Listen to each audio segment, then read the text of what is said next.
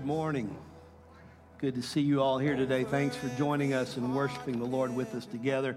If you're watching online, we're so grateful for you taking time to be with us, and we pray that God's presence will be strong there where you are, just as He is here in this place. With God, there is no distance too far, and His presence is near to all who call upon Him. So we pray today you'll feel the presence of God. I want to thank you for giving your support financially to our missions endeavors.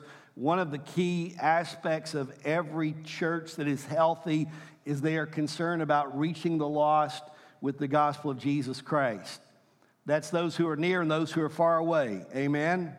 And in your giving, you help us to do that. So thank you so much for being faithful to give. Next month, we'll have a quarterly report of our missions endeavors, what we're doing, and we'll keep you well informed of that. And I want to encourage you, too, to realize that you are God's representative where you are in your community, in your environment, with your home, at your place of occupation. God wants you to be His representative there every day.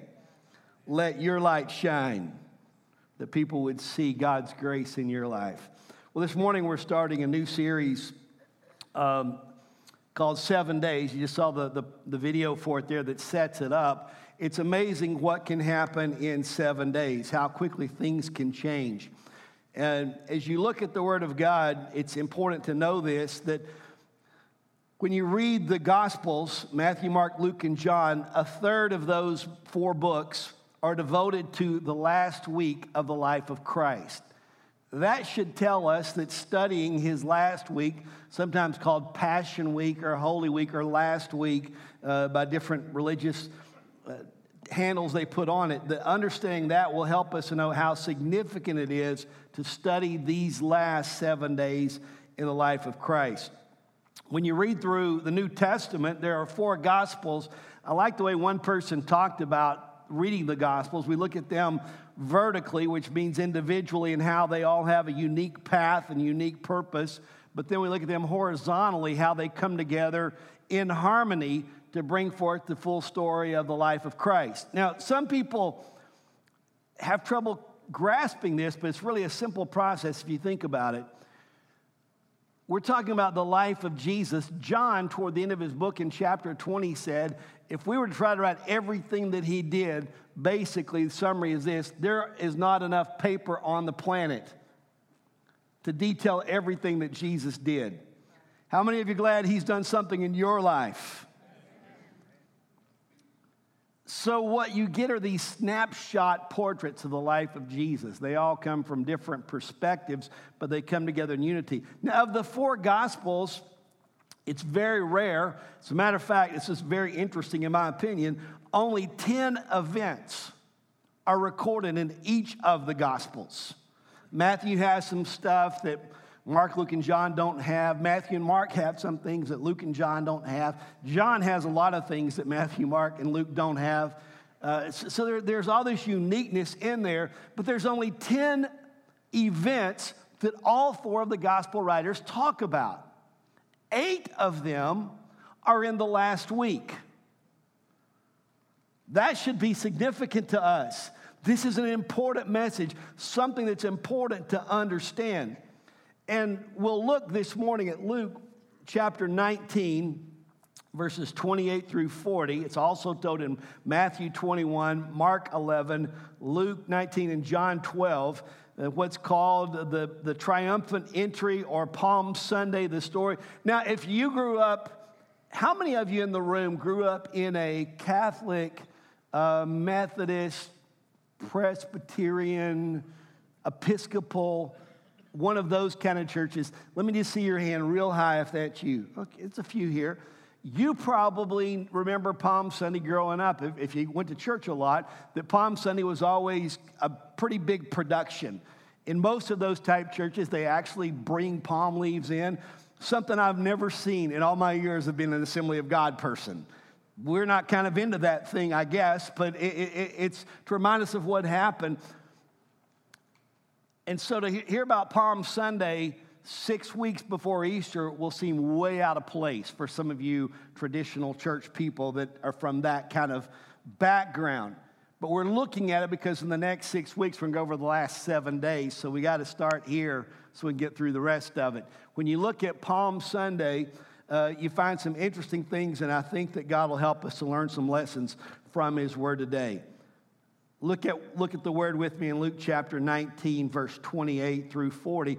After telling this story, and by the way, the story, how many of you, when you read Scripture, you see something like that, your curiosity gets the best of you, and you go, what was the story he just told? He just told the story of 10 servants who have been given different sums of money, each one of them probably the same amount. In this story, of all of them, one did really well with it, one went and hid it and didn't do anything with it. And the principle of the story is this: God gives you gifts for development and usage, not for you to go hide somewhere and put on the shelf like a trophy. If you've been given a gift, you need to use it. And here's what Jesus teaches prior to this, that if you use the gift that you have, the reward is you get more gift to use elsewhere. I say it like this to people sometimes: what is the reward for doing your best as it relates to giving to missions? It's the opportunity to do more. Can I be real honest with you and tell you, every year when I hear what our church does for missions, there's kind of this mixed emotion to me. The biggest emotion is this: it's incredible joy, because for several years our church has been giving way into the hundreds of thousands, over $500,000 for several years now, every year to missions. That's the first side of it. The back side of it, just human nature, is I go, how in the world are we going to do that again next year? And we do it because you're faithful to give, and everybody cooperates. But I've noticed this, that a lot of things God calls us to do, we grow into them. And that's what Jesus teaches in the story that's mentioned here. After telling the story, Jesus went on toward Jerusalem, walking ahead of his disciples. As they came to the town of Bethphage and Bethany on the Mount of Olives, he sent 2 disciples ahead. Go into that village over there, he told them. As you enter it, you will see a young donkey tied there that no one has ever ridden. Untie it and bring it here. If anyone asks, why are you untying that colt? Just say the Lord needs it. So they went and found the colt, just as Jesus had said. And sure enough, as they were untying it, the owners, and let me pause right there and give you a point of understanding that really I hadn't thought of until just recently too. Most of us, we think of a donkey, and we don't think of an animal of great value. They're not certainly as expensive as a great racehorse would be, or as a valuable cow would be. Potential's way different there. But in biblical times, the donkey was of great value, to the point that often an individual couldn't own it. It would take several people coming together, pooling their monies to buy one donkey. So that's why it says, it's not a mistake, it's the right word, the owners. There were more than one person that owned this donkey. And the owners asked them, why are you untying that colt? How many of you think that's a good question? And the disciples simply replied, the Lord needs it. I wish it had more there. Anybody ever read the Bible and wish there was like a little more? I want to know the rest of the story. Did they go, sure, no problem? Did the disciples have to go, what's that over there? And, take on. What happened? We don't know. None of the 4 Gospels tell us exactly. They all say basically the same thing here. And they said the Lord needs it. And they went with the colt. And sure enough, as they're there, the disciples tell them the Lord needs it. And they brought the colt to Jesus. And the disciples threw their garments over it for him to ride on. As he rode along, the crowds spread out the garments on the road ahead of him. When they reached the place where the road started down the Mount of Olives, all of his followers began to shout and sing as they walked along, praising God for all the wonderful miracles that he had seen. How many of you know that one mark of being a healthy follower of Jesus Christ is that it doesn't take much to motivate you to praise? There should be an instant song in your heart. There should be a smile on your face. There should be joy that abounds in your life. And as they begin to think about what he's done, they begin to sing and they begin to praise God. They begin to shout. And they said this, verse 38, blessings on the King who comes in the name of the Lord. Peace in heaven and glory in highest heaven. But some of the Pharisees among the crowd said, Teacher, rebuke your followers for saying things like that. Jesus replied, if they keep quiet, the stones along the road would burst into cheers. When you look at the last 3 years of the life of Jesus, the ministry years, the first year is often categorized as a year of obscurity. People really didn't know what was going on. How many of you know that most overnight successes take several years? And that's kind of the storyline. He was ministering, he was doing things, but there was a little bit of obscurity to who he was, wasn't well known, and then it kind of kicked in, and it became a year of popularity after that. Then the last year, and there's not hard dates and cutoffs, the last year was popularity mixed with opposition. He was still popular in that last year, but he certainly faced much opposition, specifically from the Jewish religious people. I gave you the last things there. By the way, I've got a little bit of a sore throat today. This is like your public announcement help thing right here. Dr. Carter, who used to go to our church, was just a great, great man of God. He told me many, many years ago when I first got here, now my throat was getting kind of scratchy whenever he said, Pastor, if you will drink Gatorade, it refreshes and rehydrates your voice. So this is Gatorade. This is not a plug.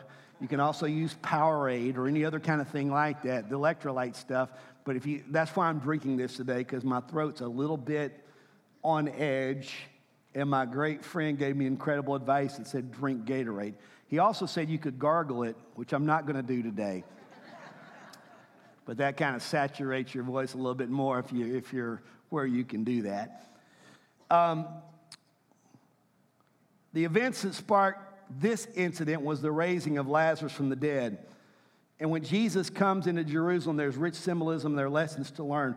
Let me give you, it's not in your notes, but let me give you 3 universal truths to learn from this story. We'll unpack it a little bit as we go through. The first one is this: life can change quickly. Let me help you understand that. I'm going to mention dates. Let's see how quick you are as a congregation, how quickly life can change. November 22nd, 1963. Young people are going, is this a history test? Older folks are going, Kennedy's assassination. This one might be a little tricky for you, but if you think about it, you'll get it pretty quick, I think. January 28th, 1986. Challenger exploded. That's kind of a monumental moment in life for most of us, and one where most of us probably remember where we were at or what we were doing. I remember watching it when it happened. Anybody else? And you're watching what it should be this great feat of technology and great celebration, and immediately it changes to just absolute disaster and tragedy. How about one that's a little quicker for maybe some of us? September 11th, 2001. How quickly life can change. That's something we all need to be aware of. The Bible tells us in many places we don't know what tomorrow holds. We should always put ourselves in God's hand.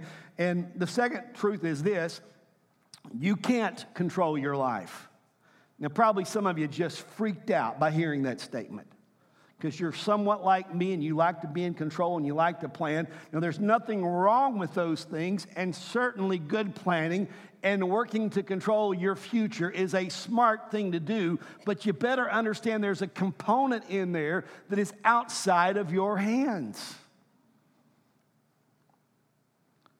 And again, we go down a long list of things that we can all think about. The third thing you have to know is this: trusting God for what you can't control is wisdom. Now let's look at the story and get some other lessons for life. The first lesson is this, and it ties into the 3 I just gave you. Jesus is always in control. This story from Palm Sunday tells us that the Lord's always in control. I'm going to go quickly. I could give you more, but I'm going to try to move through it fairly quick.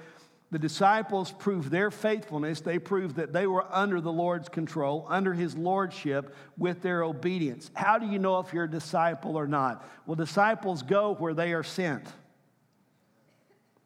Y'all are kind of quiet today, but I'm going to wait on you. Disciples go where they are sent, and they do what they are told. Disciples don't interject, hey, I've got a different idea, Lord. I got a better thought.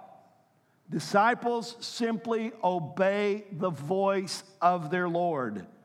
When Jesus entered Jerusalem, he was fulfilling prophecies, I think 4 at least, that are connected here. One is the place where he would be at, Jerusalem. By the way, the word Jerusalem is in your notes there. That word means, the first part is the word see or be in awe of, come in understanding of. And we all know the word shalom, which is peace, but it doesn't mean peace as we think about peace typically. Peace there means completeness or wholeness. And so Jerusalem means to look on and see the wholeness of God and be in awe of his actions in your life. We're working right now on a trip next year to back to Israel. If you would like to go next March, we're looking at doing it again over spring break week, kind of a thing. If you're interested, you can talk to me about that later. We'll have some information coming out pretty quick. And when we get back from there, everybody's asking, what was your favorite part? What was this? What was that? And I went there thinking my favorite part would be Jerusalem. And I came home with Jerusalem being my least favorite part. Here's the reason why, and some of you may have different perspectives than I do here, but I went to Jerusalem thinking this is the city of David. This is just going to be so awesome. And then there is a mosque where the temple used to be, and I understand that the city is controlled by different groups and factions, and it's not anything that's united under God at all, but it's incredibly divided.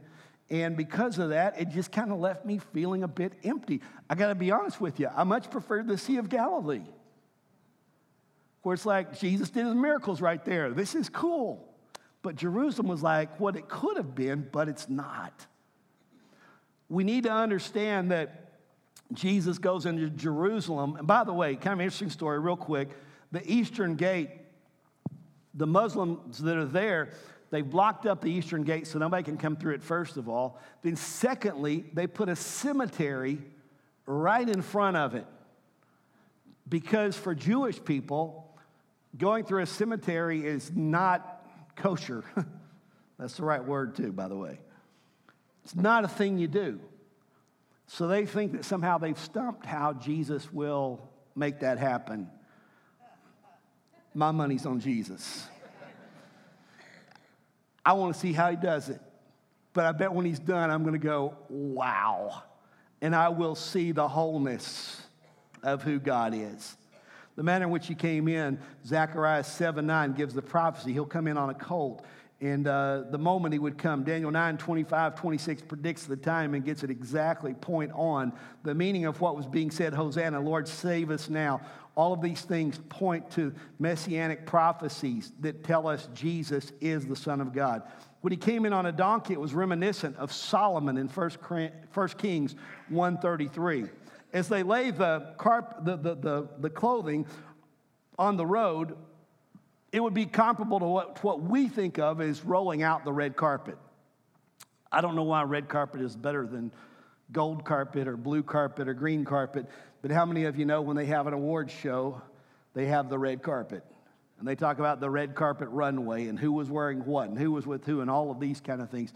When the people are throwing their cloaks down, their clothes on the ground, it's like they are preparing for him a red carpet entrance into the city. It is signifying his kingship and who he is. The palm branches were a symbol of victory. And you have to go back and understand a little bit about Greek culture in that time, that when winners would win a race or something like that of significance, they would be giving a laurel wreath, the place on their head, and it was made kind of a palm leaves, that sort of a thing. And when they put the palm branches out, it was a symbol of the victory of God.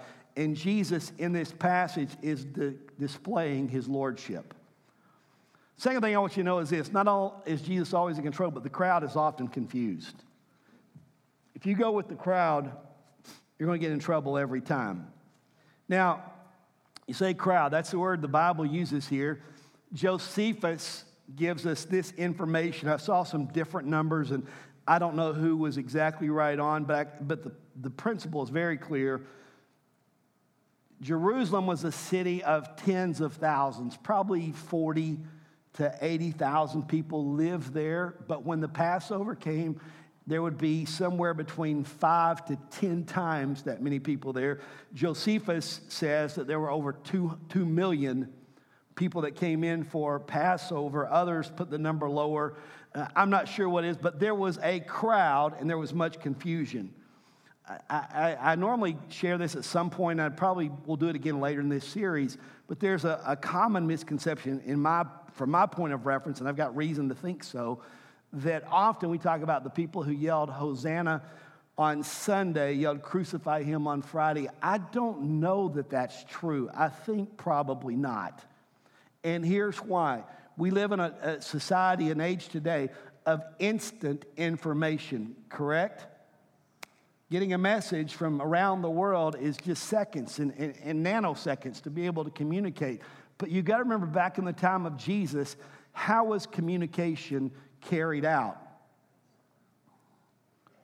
Word of mouth.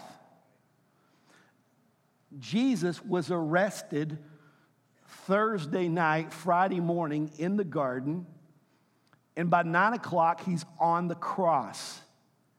It seems highly unlikely, out of 2 million people that had gathered in Jerusalem, that word spread to all of them quickly what was going on. And we read in Scripture that those who were trying to bring harm to Jesus actually looked for people to pay to give false testimony, and it wasn't probably the same people. Now, I'm not going to give them a total pass, because they weren't there yelling, get him off the cross.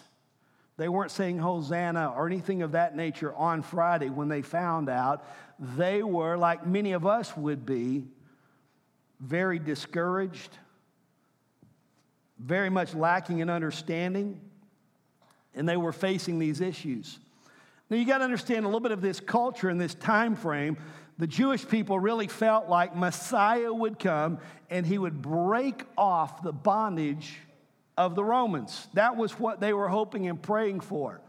And in this Palm Sunday story doesn't just seem so nice and pleasant and sweet. And I think in churches where you bring palm branches in, that's kind of the feel, like, oh, here are the palm branches, how beautiful, how nice, how sweet, how peaceful.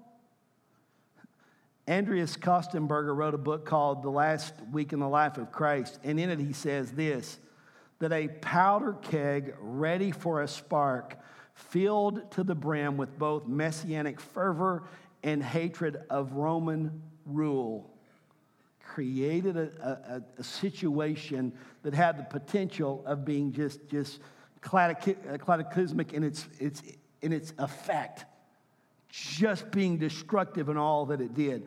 Now notice this, as you read the story, it appears to me that the people who were there were focused more on what they were expecting, which was Messiah to come and overthrow the Roman government.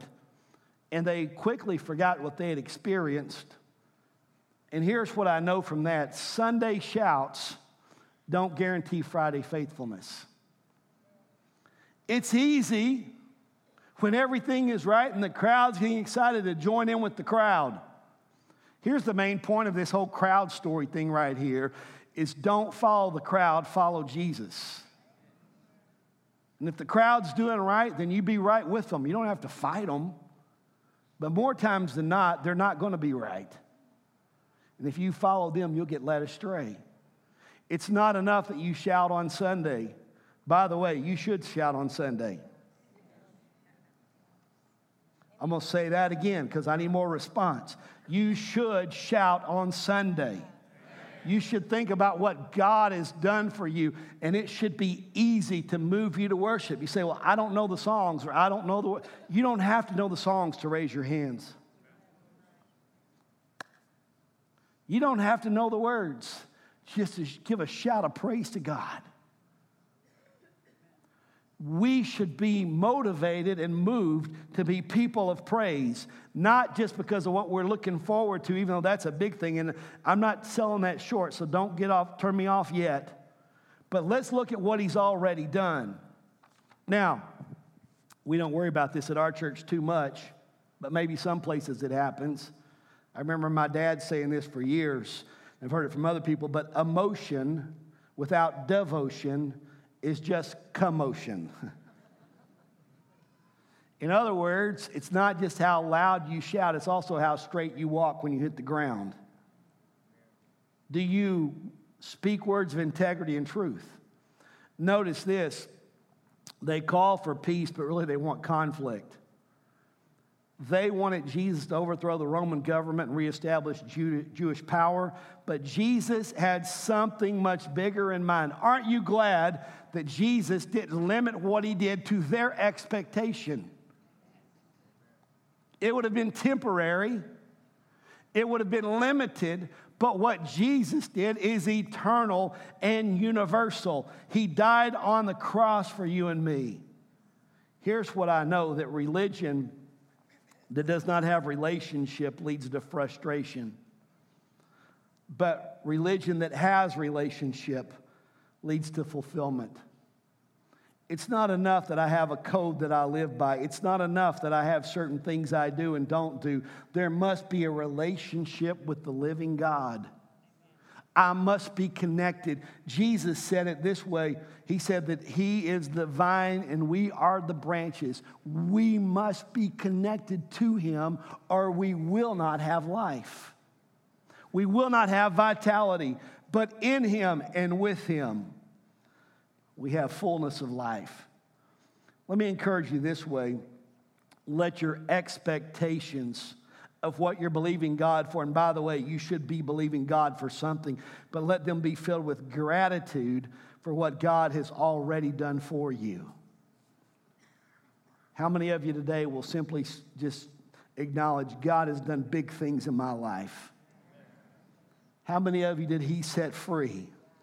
How many of you we sang about today, but he brought me out of death and he put me into life? I don't know if you believe it yet or not, but I think you might. Come on, we have reason to shout. We have reason to rejoice. We have reason to believe. Our faith is not unfounded. And by the way, I may be getting ahead of myself here, but here's what often happens with people is our faith is based on our thought, our understanding, just like the people of this day going, come on, go down there and knock Caesar out. And it doesn't go that way, then they go, what? And furthermore, they see Jesus dying on the cross, and now they're really scratching their head going, what in the world happened? I thought he was the one. Saturday is looked at, it's not anything in Scripture really about the day, but it's looked at by most people who study this as a day of darkness and discouragement. The day between crucifixion and resurrection. And it's so easy for us, if our faith is founded in our wisdom, to be discouraged, to be disappointed, and to feel that somehow God failed us. We have to rise to a higher level. We have to ask God to give us spiritual insight. We pray in faith. We believe. By the way, we've got Glenn Berto coming to be with us at the end of the month on a Wednesday. I think it's the 29th. And he wrote a book about 4 or 5 years ago, Why Am I Not Healed When God Promised? And this book will answer a lot of things I'm talking about right now. And by the way, if you think, oh, so you're going to deny faith and you're going to encourage people to just kind of just exist and not worry about it, no, not at all. But pray in wisdom and in faith. Have a foundation for your faith. What is the foundation of our faith? The foundation of our faith is that God always gets it right. You say, well, why does my kid get bullied at school? Because it's an evil world and people do evil things. Why did my cousin get killed in a car accident when he was young and had so much promise? Because our life is uncertain, but our faith is secure. And we have faith that takes us through the hard things. Not faith just when everything appears the way we think that it should. Third thing I see in the story is this: critics are always going to be dismayed. They're going to be knocked down. The Pharisees tell Jesus to rebuke the worshipers. That's kind of interesting, isn't it? Lord, tell them to stop worshiping you. And Jesus turns it and he rebukes the Pharisees. And notice this, I love it. John mentions that the others don't. They all tell the same story, but they have little insights that not all of them share. John 12:19 says this: Then the Pharisees said to each other, there's nothing we can do. Look, everyone has gone after him. They're all following him. We're dead in the water. Notice this. Even though they said that, the Pharisees were committed to doing whatever required to maintain control of the synagogue. That's really what this whole thing was all about. He will upset our system of life, and things will be different, and we don't like different. Notice this. The leading priests, which would be the group called the Sadducees, had planned for the death of Lazarus and Jesus. Does anybody get the irony of this, the interesting point of this? That Jesus raised Lazarus from the dead, but the priests were trying to take Lazarus from life back to death. They're opposing in a totally contrary position than what Jesus did. Read it there, John 12. When all the people heard of Jesus' arrival, they flocked to see him and also to see Lazarus, the man Jesus raised from the dead. Then the leading priests decided to kill Lazarus too. Now notice the word "too" there. You know what "too" means? Also, right? So who's the one before that? Jesus. For it was because of him that many of the people had deserted them and believed in Jesus. They said, we're losing our followers. This needs to be dealt with. Fourth thing I want you to know is this: Jesus will always prevail. No one understood what God had planned. The disciples couldn't comprehend it. It's in your notes here. Let me just go real quick through it. Mark lays it out in three times. Jesus says, I'm going to die. The first time Jesus says, they're going to take me and they're going to kill me. The first time Jesus says it, Peter says, don't say that, Lord, and basically says to Jesus, I rebuke you, Jesus. Woo! Bad move there, Peter. And so Jesus speaks back to Peter with incredibly strong words. That's why it was so important to make this clear. He looks back and he says to Peter, get behind me, you devil. Satan, get behind me. Man, I hope Jesus never has to call me the devil. So the first time Jesus says, I'm going to die, they're going to take me, they're going to kill me, Peter rebukes Jesus. The second time he brings it up, the disciples all kind of put their hands in their pockets in our cultural thinking. Look at the ground, don't make eye contact, and they don't know what to say, and they get quiet. Now, how many of you know for the disciples to be quiet? That was quite a miracle right there. There were some big mouth people in that group. They get quiet because they don't know what to say. And the last time that he tells them, they're going to take me, they're going to kill me, I'm going to die a horrible, painful death. James and John almost interrupt him with a very selfish and personal request. Lord, when you come into your place of power, would you grant us to be able to sit right beside you on either side of you, to your right and to your left? Now, how many of you know that if you're sharing that kind of news with someone, it would be kind of like this. This is not even a full illustration, but it'll make the point to you. If someone told you that I've been diagnosed by the doctor and I have an incurable disease and I'm going to die in 5 days, and the first person says to you, I rebuke you for saying that. How many of you know that it's not real comforting in that moment? Then the next time you tell them, everybody just gets silent and they don't even talk about it. Don't make eye contact. And then the third time you say, they've told me I have a disease that's incurable and I only have a few days to live. How many of the third time you say it, what if the two friends say to you, well, when you die, can you leave me your car? will you leave me your golf clubs? I've always wanted your golf clubs, and now that you're going to be gone,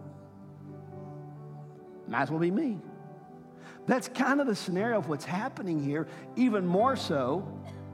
But in spite of all of their lack of understanding, Jesus was following the plan of the Father. And he was fully committed to completing the assignment, fulfilling all that he had been assigned to do. And he has now made intercession for you and I. He has become the propitiation, the one in our place who paid for our sins. And because of that, we are now reconciled to God through faith in Jesus. We can now be made righteous through faith in the work of Christ. Don't let your expectations drive your life. Let God's plan be your source of direction. Let God speak to you. Listen for him. The Jews were expecting an earthly king, but God had a greater plan. They were expecting someone to fight their battle in the present day world, but God had the ultimate plan of sending his son to fight the final battle over sin and death. I'm glad the Jews didn't get their way.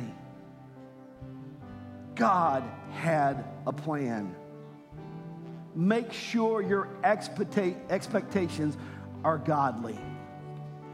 Here's what I want to do this morning as I conclude. I want to ask you right now, will you join the good part of what these folks did in this story and give God praise? Will you remember what he's done for you? Will you recognize how good he's been to you? If any of these phrases connect with you, would you just, as I say them, would you stand to your feet, lift your hands, and give praise to God? Will you help me rejoice because your sins are forgiven? Hallelujah. Rejoice that you are in right standing with God. I am his child. I belong to him. I'm part of his family. Jesus paid it all. Rejoice that hope is secure in him. Would you give praise to God, for he is worthy. We bless you, oh God. We worship you, Lord. Hallelujah. Hallelujah. Lost his grip on me. You have broken every chain. There's salvation in your name, Jesus Christ, my living hope. Come on, one more time, all across this place. Hallelujah. Praise the one who set me free. Hallelujah. Death has lost its grip on me. Broken every chain. There's salvation in your name, Jesus Christ, my living hope. One more time. Hallelujah. Praise the one who set me free. Hallelujah. Death has lost its grip on me. You have broken every chain. Salvation in your name, Jesus Christ, my living hope. Will you give him praise right now? Bless his name. Hallelujah. We bless you, Lord. You are our Redeemer. You are our Savior. You are our Deliverer. We thank you, God, for your goodness and for your faithfulness. You know, the tragedy of this story comes out of the next few verses in Luke 12 there. Let me read it to you. As they came closer to Jerusalem and Jesus saw the city ahead, he began to weep. And here's what he said. How I wish today that you of all people would understand the way to peace. But now it's too late. and peace is hidden from your eyes. Before you long, your enemies will build ramparts against your walls and encircle you and close it on you from every side. They will crush you into the ground and your children with you. Your enemies will not leave a single stone in place because you did not accept your opportunity for salvation. It's not enough to know. We have to receive. We have to receive.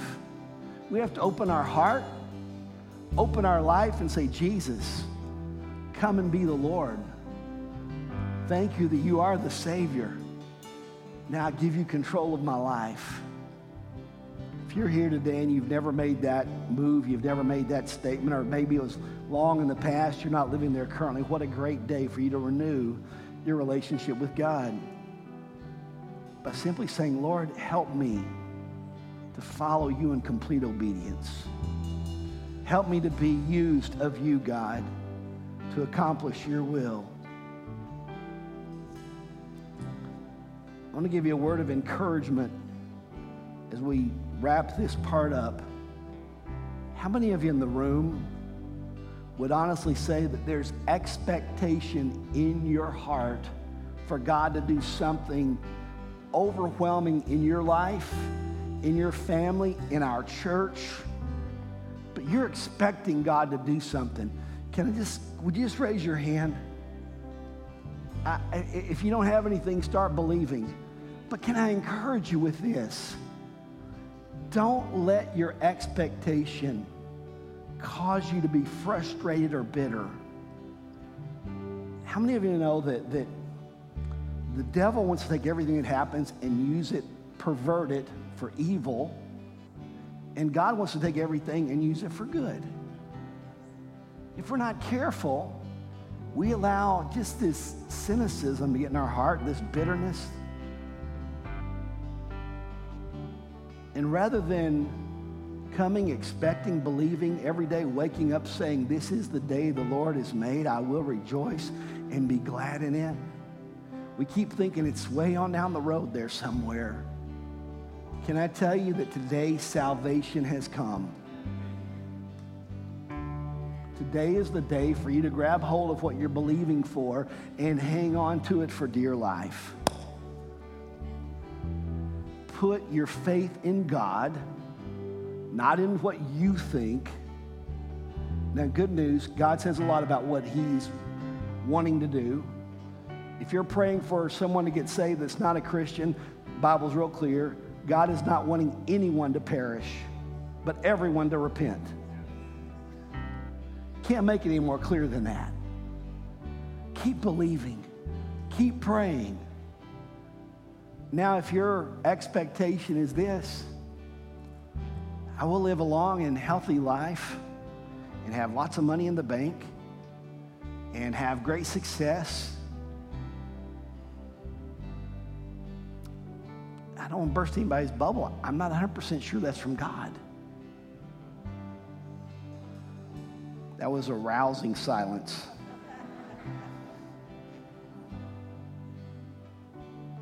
But can we have enough faith and expectation to say, Lord, that where you lead me, I will follow?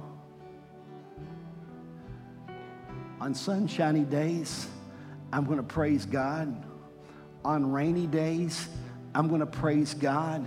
When it all makes sense, I'm going to praise God. When none of it makes sense, I'm going to praise God. When I can connect the dots, I'm going to praise God. When I don't even know where the dots are, I'm still going to praise God. I'm going to praise God and believe and hope in him and trust in him. I will not give up. I will not be discouraged because my hope is in the Lord.